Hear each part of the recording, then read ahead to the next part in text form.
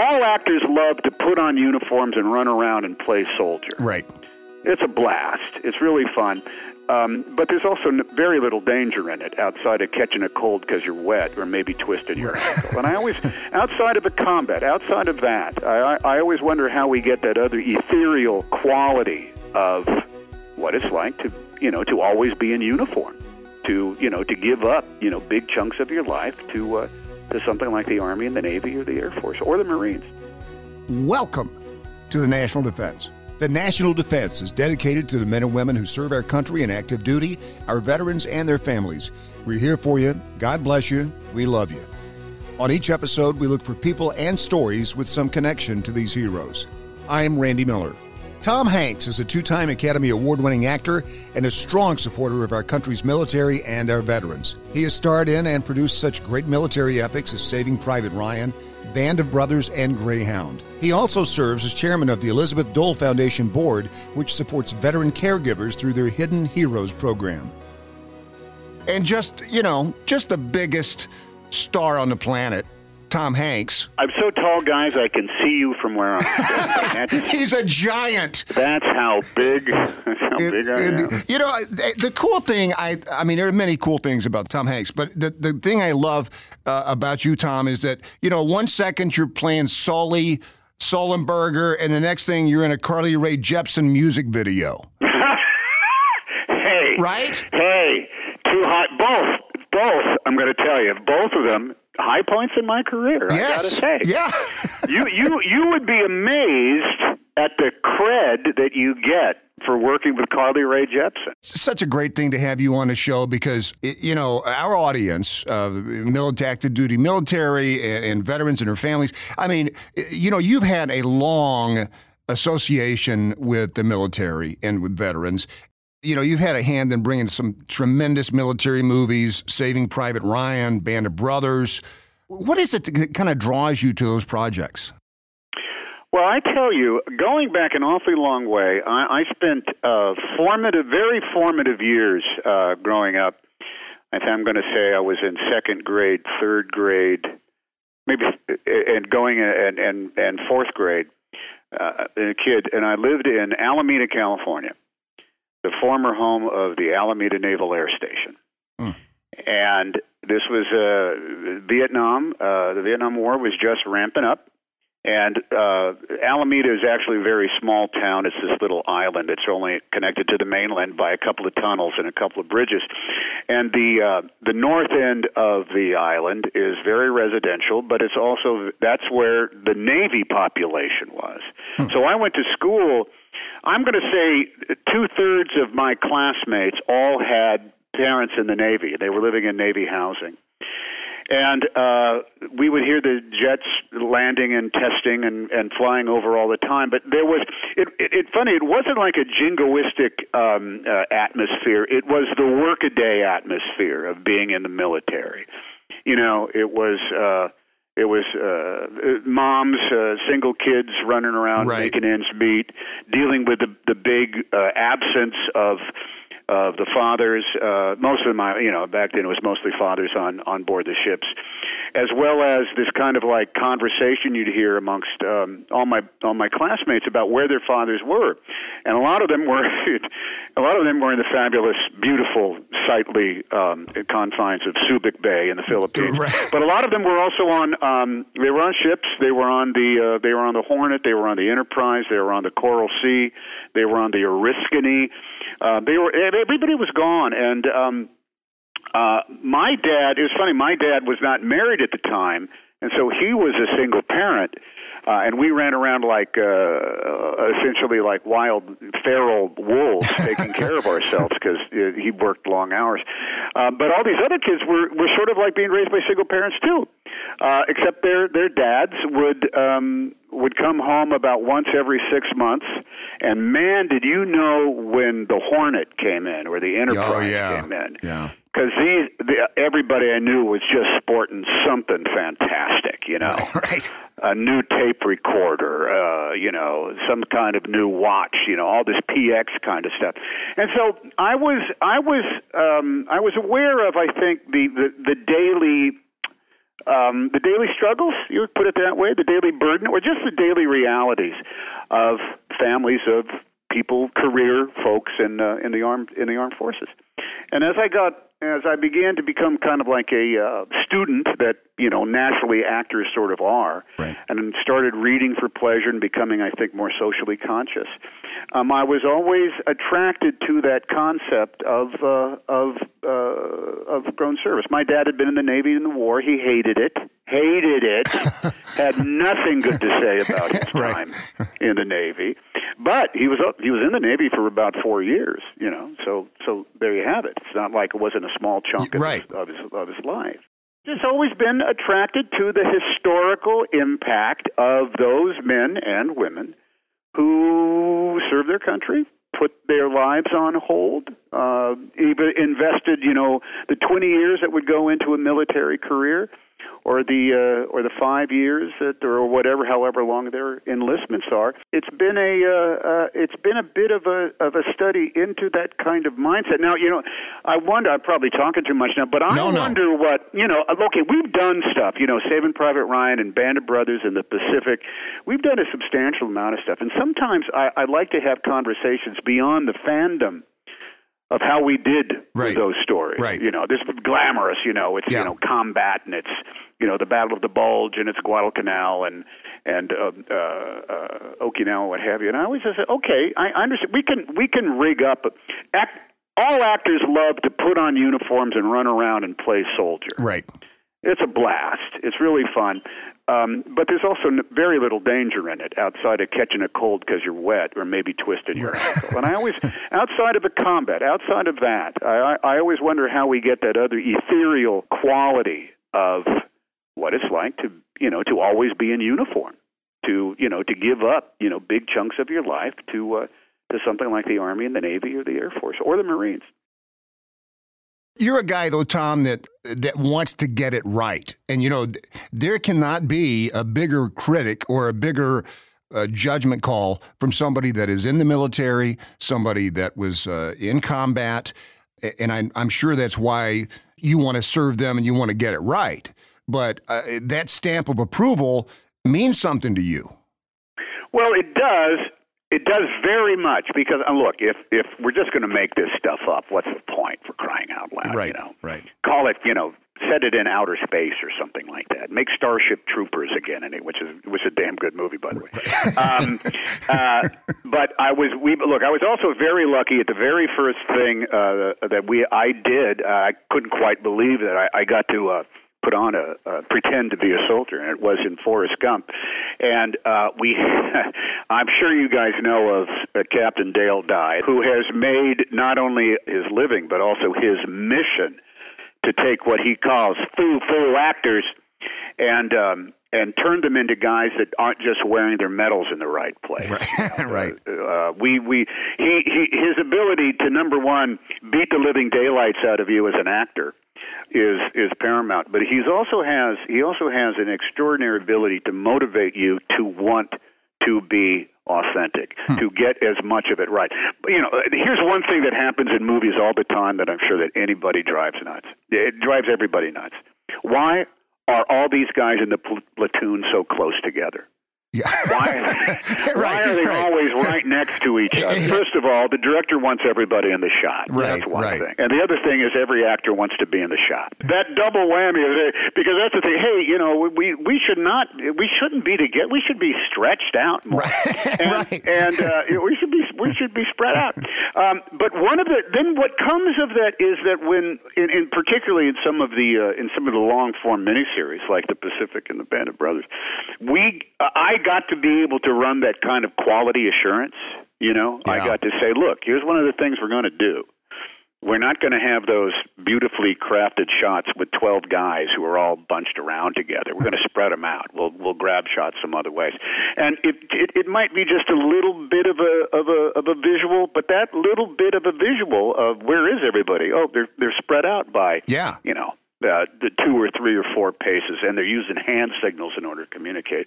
Well, that just brings it a little bit closer to what the mission is in the first place, is to show those tiny details and try to get them right. I'm 62 years old, And I remember very well, Vietnam tore up the country in a way that and I was in my early teens then, in a way that I just kept listening to everybody, and I think, well, that person is right, what they say. Well, no, that person's right, what he's saying as well. I don't know if there's particularly bad guys here. It's just this ongoing kind of like, it's how do you make sense out of this incredibly turgid time? Now, I think that the country has come an awfully long way about certainly dealing with veterans. And I think it's because everybody has become aware, and I think long before I ever started doing anything, but became aware of what the cost was. Although I will say, and I was an actor. I just took a job. When Steven Spielberg called me up and said, "Hey, I'm going to try to make this movie called Saving Private Ryan," I jumped up and down. I said, "Please tell me I'm not too old to play the captain in this thing." In fact, guys, I was way too old to play the captain in that thing. But he let me do it. And I think that because there had not been a big attention paid or given to that era or that time, honestly, there hadn't been a World War II movie made of any consequence for probably the better part of 25 or 30 years.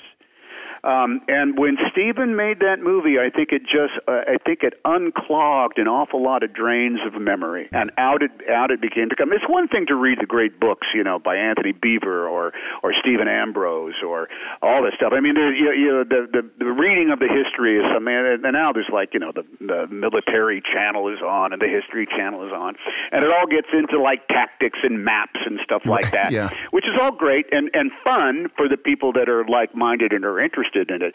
But when you get down to the fact that these were boys that went off and did this thing, well, then you start touching on to that sensibility of the price that they paid very specifically, and how long did they have to keep paying that price? When were they able to let it to finally put it behind them? Look, I think I was really brave when I was 8. You know what I did when I was 19 years old, guys? You're going to be very impressed with this. I was so brave. I had the guts to put all my belongings in the back of my Volkswagen and drive across the country by myself. Thank you. Thank you. And Tom, it was hard. I was scared. I'll bet. That car could have broke down and went amok in Nevada. And what would I have done, guys? You sound like such a big boy.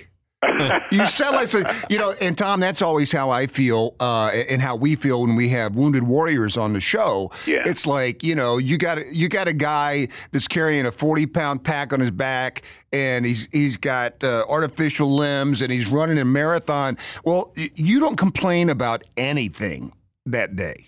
I mean, I don't care if you got a knife sticking out of your neck. You're not going to say a word. I got to tell you, I was just entertained by you because I went back last night and watched Road to Perdition. Oh, my. Oh, okay. Which I got to ask you, how is that to work with Paul Newman? Okay, all right. So, there's moments of when all you can experience is 100% pure intimidation.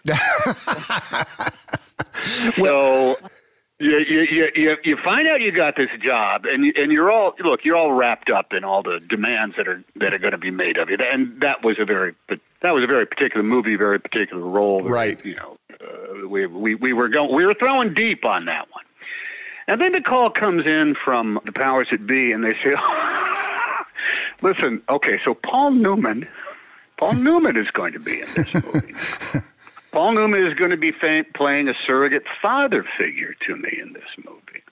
Paul Newman and I are going to have a major breakup in the course of the movie, and when it comes down to it, I'm actually, because I'm a very, very violent enforcer with a Thompson submachine gun. I'm going to gun down Paul Newman in the streets of Chicago on a rainy day. All you can do is you just got to face the void on that one, and try not to make a big stupid fool of yourself. Because you want to foam all over a guy like Paul Newman right off the bat. you got a million questions for him, as well as you just want to like study. And I found myself fighting the urge to say, "You're just so great. I just think you're so great. I mean, you mean so much to me, and you're just great. The way you did that in HUD, and the way you did that in all those movies, you want to do like that. You sound like an idiot." Listen, that scene where you and Paul Newman are sitting at the piano, it's such a quiet little special scene. I mean, that's one of those movie magic kind of deals. We practiced the piano for a while. Now I'll tell you, here's a background story. Originally in the screenplay, we were at a wake, an Irish wake, and we were going to actually be doing Irish line dancing, that kind of like clog kind of thing where you like hop up and you stomp your feet. And I had been in rehearsals for a couple of weeks in order to get ready for what was going to be a scene in which the three of us, Daniel Craig, the future James Bond, and myself and Paul Newman, were going to be celebrating, as I guess Irish people do too, and we were going to dance. We were going to do a line dance, and that was going to be the union between the two of us. But Paul said, "All right, here's the problem. I have no rhythm whatsoever." And our director, Sam, said, "Well, we'll rehearse it." And he said, No, you don't understand. I have no rhythm whatsoever. So in order to come up with a scene in which the surrogate father and the son would share something deep between us, Sam came up with us sitting next to each other and playing the piano, which was necessity often improves the final product. Hey, I'm reading the Sally Field memoir right now. You worked with Sally Field. Yeah. How was that experience? She is the most. I'll tell you. Don't be fooled. Don't be fooled by Sally Field, Gidget, and the Flying Man. Don't assume that at all. She's very candid in this book. She, I got news for you. We were all dumb 16-year-old, 15-year-old kids at some point who were just delighted to be invited to the show. Yeah. Actually, I've worked with her, more than once. We did a movie together called Punchline. Oh yeah, in which she was just beginning, I think, to get her formidable legs in the next phase of what her career was there. Because he was one of the producers of it, and she was tough.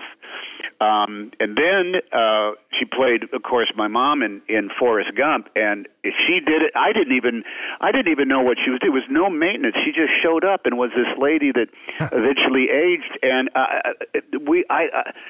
getting together, I had a mother and son experience with her. Wow! She was so instinctive and never talked about it.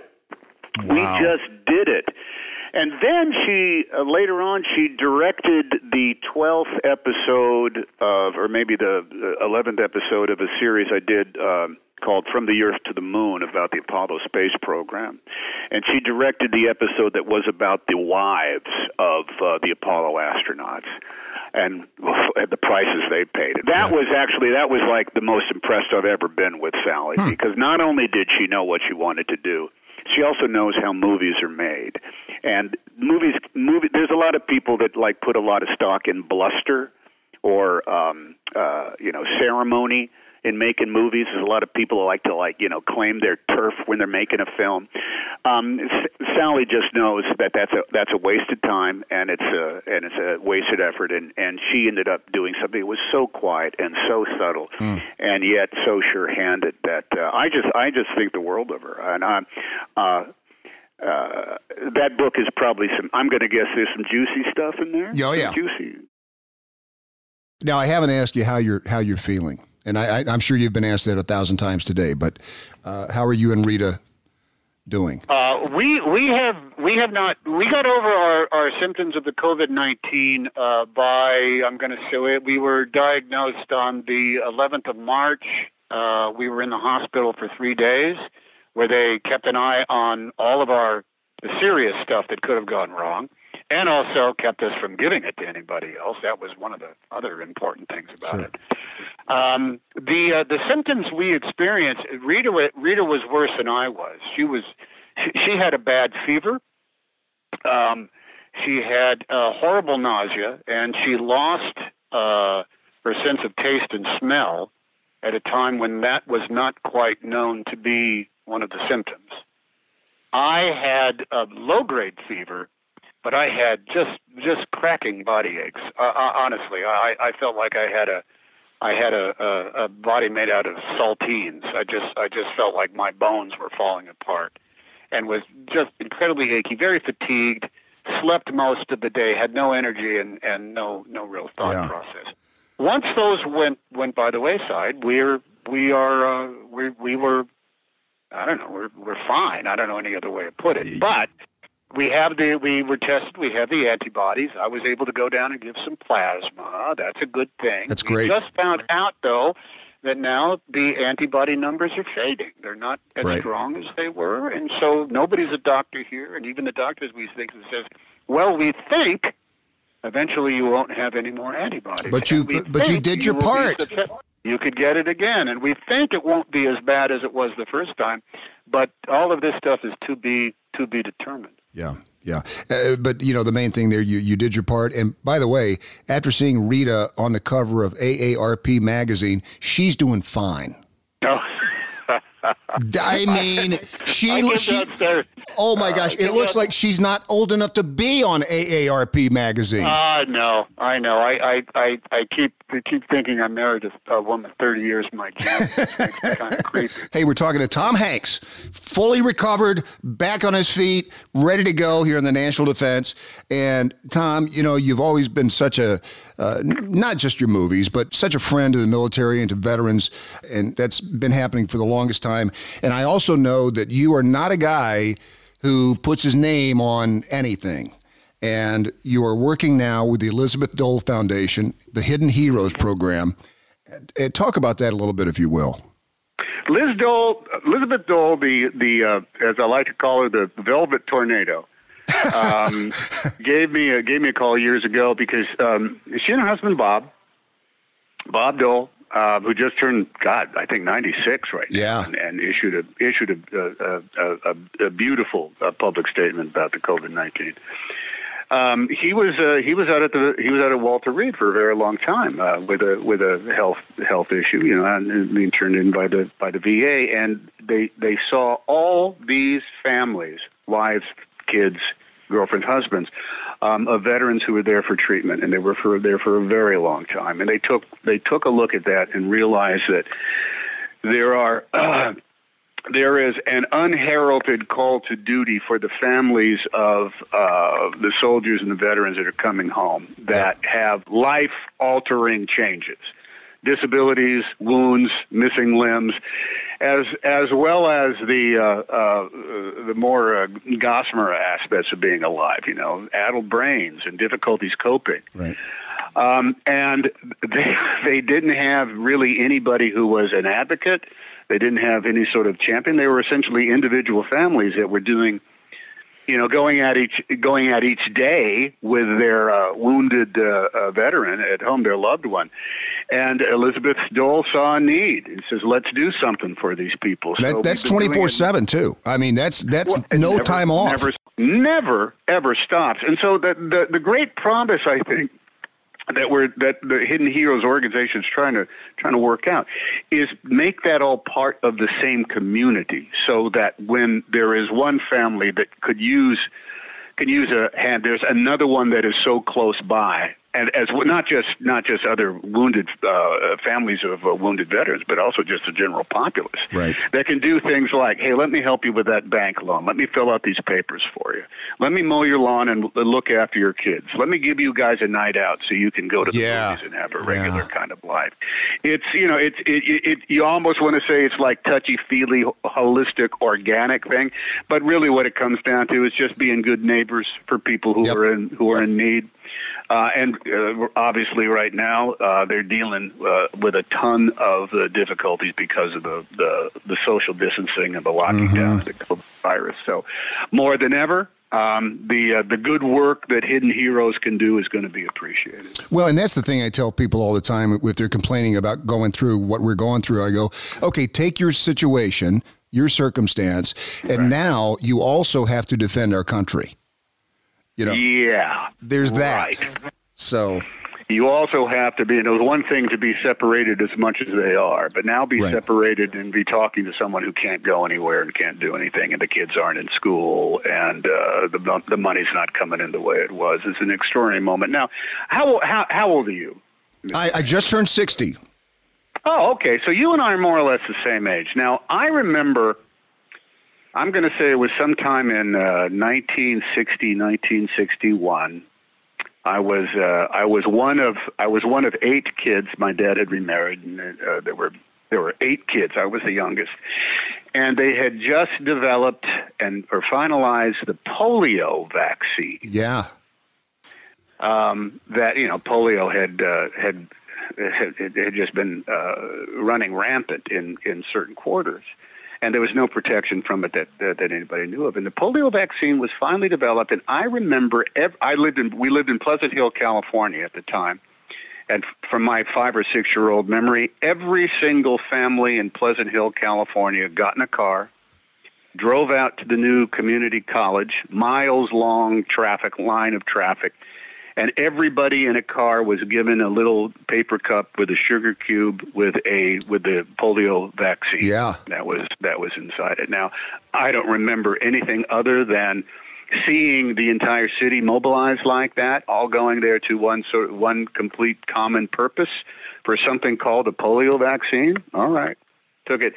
That was an instance in which the common good was on display and in action, and it was for absolutely everybody. And guess what it did? It neutralized polio as a disease in the society.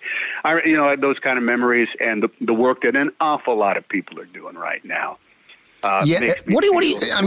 Makes me feel more optimistic than pessimistic. Well, I was going to ask you about that, because I've heard people say lately, and a lot of my friends have said it, that they think, despite what we're going through, that we're going to come out of this thing much better than how we went in. I think we're getting a practical lesson on the more common qualities of what it is to be good Americans. Yeah. Yeah. We look. It's the same sort of thing as when a tornado rips through a town. Man, those people come together. There's people out there that, as Fred Rogers himself would say, automatically become the helpers. Yeah. And I think this is an opportunity for all of us in order to take stock. Hey, people are going broke. Business is good. It's going to take a long time for all of us to come out of this. And there are those of us who have a lot, and because of that, much more is expected. Yep. And everybody knows who that is. And there's other people that a huge amount are just going to say, "Man, I'm going to need some help getting through this." This is an example. I don't want to overuse it because it's far too easy, but we're in this for the duration. Yep. And there is something every single one of us can do, including stay calm and follow instructions. Start doing that, and we are going. I believe I think that we're going to come out of this with a common memory of our lives that is going to be divided much the same way. Dare I say it? World War II was. In which there was a time before COVID, there was a time during COVID, and there will be a time after COVID. And I think it is going to change us. And I think if we hold a couple of, no one has to be rabid about this, but they just has to understand there's something every single one of us can do. What is that? What is that? Yeah. Give it a little bit of thought and then follow through. Yeah, we will be all right. Yeah, we talked to a couple of World War II vets on the show, and they're like, "This is nothing." When you hear that, it's like, well, you know what? That's pretty good. That's a pretty good sentiment. Yeah. What's the first thing Tom Hanks is going to do when you get to leave your house? Listen, I'm going to have a dinner with all the family, and we're just going to sit around and we're going to laugh our asses off for as long as possible. I think that's the thing that I miss, and I think a lot of people miss is that that look, you don't get to choose who your family is, and it's always amazing. Not like your friends; they're your family. And there are times when you all just do naturally hunker down because you have that one magnificent thing in common, which is your genealogy. So I'm going to get together with the kids and the grandkids, and I'm going to I'll be in charge of the bad Mexican food. I'll make the refried beans with the cheese and the quesadillas. Somebody else can wrangle the salad. Someone else can grill a chicken or smoke up some tri-tips. We'll get on with it. We'll be fine. Looking forward to that day. How many times you hosted SNL? I'm not really sure because there's hosting, and then there's showing up and doing cameos. Yeah. And then there's going to the anniversary shows. Oh. So it all ends up being kind of a blur. I think I'm in the double digits. I'm not. Oh, you gotta be. Sure. I got a question for David S. Pumpkins. Yeah. Any questions? Let me tell you about doing David S. Pumpkins. There are things that I've seen a lot of comedy stuff, and man, when you hit it, you hit it, and that was just immediate, right? What I knew something was going on because as soon as it aired, my son texted me, Chester, who said, "Oh, Dad, David S. Pumpkins," with a bunch of exclamation marks behind it. He didn't even say it was fun. I didn't know if he was ragging on me or telling me I did a good job. Oh. But when we started doing that sketch, I was mostly concerned with it takes place in an elevator, right? Right. Okay. In the history of motion pictures, fake elevator door technology is exactly the same now as it was in 1908. That's true. It's a guy, a stagehand, with some ropes and pulleys that are attached to a door, who has to get a cue on time. He's got to open it perfectly and close it perfectly. I mean, it can't slam shut and then have a little gap that's open, right? Yeah. And when we began doing it, we said, "Tom, what do you think of?" It was called the Tower of Terror, and that was right. the sketch that David S. Pumpkins premiered in. And I said, "Well, Tom, what do you think of Tower of Terror? Should we do that?" And I said, "Well, I'd be worried about the elevator doors, man. I mean, if that doesn't happen perfectly, the sketch isn't going to work." So I didn't know what I just put on the clothes they told me to do and came up with something goofy. And the elevator doors worked. Yeah. I have a feeling that if that stagehand on the elevator doors had not done the perfect job, we wouldn't be talking about David S. Pumpkins. Right? Absolutely. Tom, thank you again, man. Great pleasure talking to you, Randy. Thanks for having me. Always great pleasure to talk to you, and hope we can talk again soon. You got it. And that completes our mission here on the National Defense. Your mission is to subscribe and leave us a 5-star review on iTunes or wherever you get your podcasts. You've been listening to The National Defense. The National Defense is written and hosted by me, Randy Miller, and executive produced by Nate Herron. Be sure to visit us online at thenationaldefense.com.